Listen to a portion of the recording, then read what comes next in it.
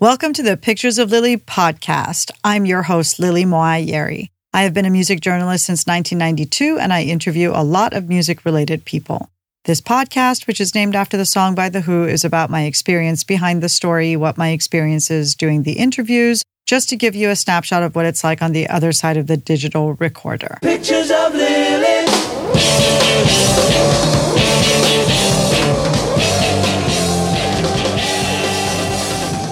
Thank you, everyone, for tuning into the Pictures of Lily podcast. This is episode 62. We publish monthly with a new episode posting on the second Wednesday of each month. You can find us on every platform by going to picturesoflily.com, where you can subscribe or follow us and also connect to us on Instagram, SoundCloud, YouTube, Pandora, and Amazon, although it's really best to listen to the podcast straight from the source at picturesoflily.com, as it is the highest quality audio and avoids copyright restrictions.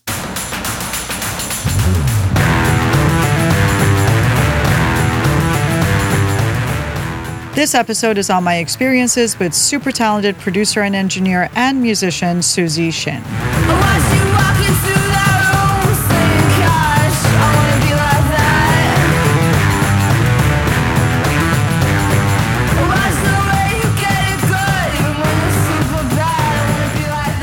Here are a few snapshots of my experiences with Suzy Shin. I met Suzy in 2015 when I went to producer Jake Sinclair's studio to interview them about their work on the Panic at the Disco album, Death of a Bachelor. At the time, Suzy's day job was as Jake's engineer. Jake had Suzy sit in on the interview as she was instrumental in the recording of Death of a Bachelor. Jake also made sure that I was clear that Suzy was not his assistant, but his engineer, whom he brought on to be his arm or arms when he injured himself. For her part, Suzy was quiet and unassuming, not saying anything unless she was asked directly, and even then, she wouldn't overtalk, but answer with a minimal amount of words. I don't want to give the impression that she was unfriendly, quite the opposite, she just wasn't pushing herself in. I presume this is also how Suzy is when you work with her in the studio. She's there, she's focused on doing her job, but she's not inserting herself into the situation unless it's required. I haven't been in the studio with her when she's actively working, so again, this is my presumption. Suzy left an excellent impression on me. Also, how well Jake treated her left a good impression on me about him. Congratulations.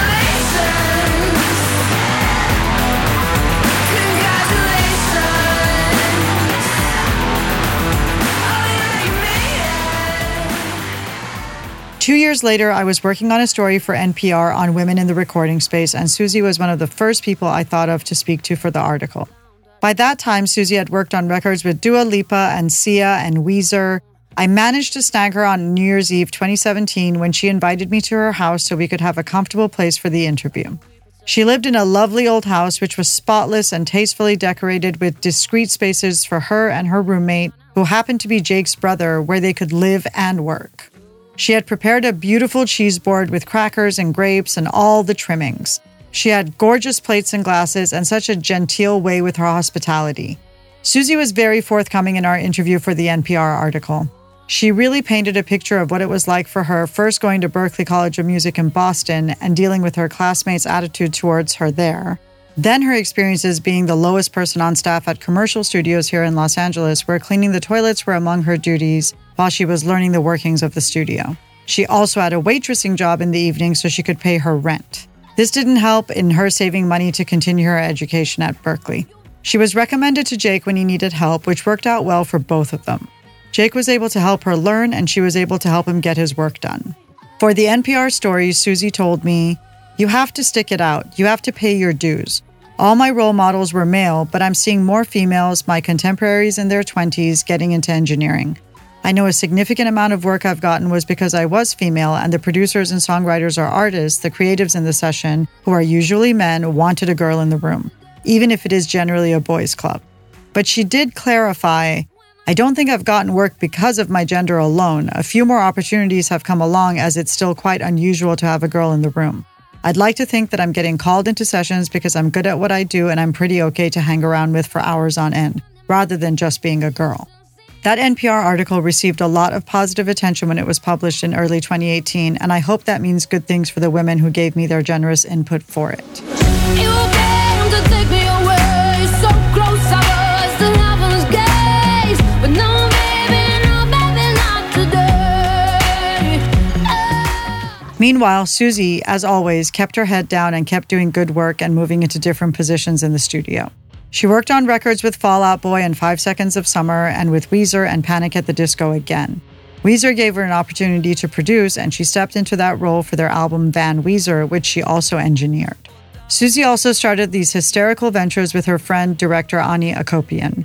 Among these are Scrub Hub, Amazon Dating, and Post Dates. All of them are parodies of already existing platforms put into the context of dating. They are super clever and hit every note with their details. As a side note, Ani is an exceptional creative with some amazing work in her credits. Check out her work at her site, aniakopian.com.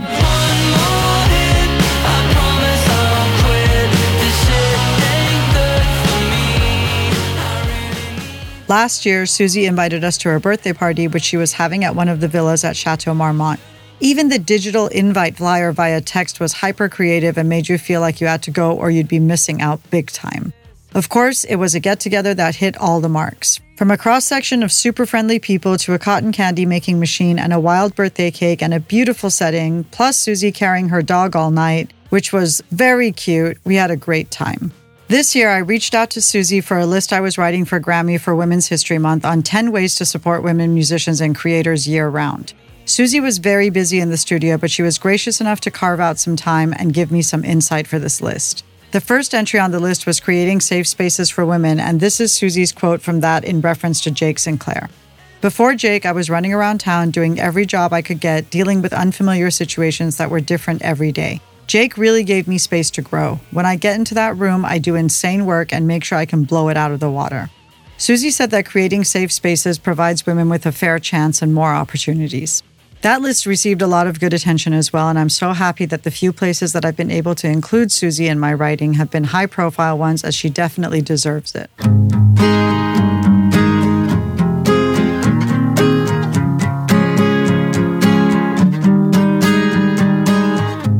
All her amazing work aside, which, by the way, you can check out at susieshin.com, Susie is straight up really nice to be around.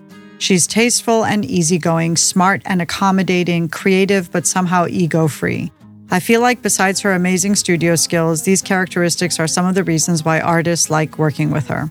I totally get that. I would love to be around her more. You're my platinum blonde with your spandex on, my pot of gold at the Rainbow Room. That is my snapshot of my experiences with Susie Shin. You can find the NPR article at npr.org, the Grammy list at grammy.com, and the Mix Magazine article at mixonline.com. And they are all linked at picturesoflily.com, which is probably a lot easier to find. You're my precious metal girl, my best friend in the world. In our next episode, I am going to be talking about my 30 years of experiences with Massive Attack.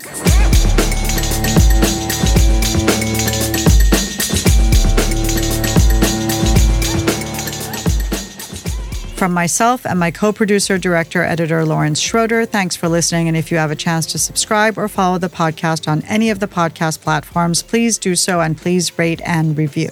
You can connect to us on picturesoflily.com, and from there you can choose your preferred podcast platform or Instagram or SoundCloud or YouTube or Pandora or Amazon. You can also find the playlists for the podcast episodes on Spotify and YouTube. There's also a Pictures of Lily newsletter, which goes out when each podcast episode posts, with a bonus newsletter in between that you can subscribe to on picturesoflily.com. And don't forget to check out Lawrence's curated playlists on Spotify each Friday. Just search for his artist name, Regal Standard. He has a special addition to that playlist as of last week, as he's officially released his first song, Understanding. Make sure to give it a spin. It's a banger. I know that I've imagined love before, and how it could be with you. Really hurt me, baby. Really hurt me, baby. Thanks for listening. Pictures of Lily.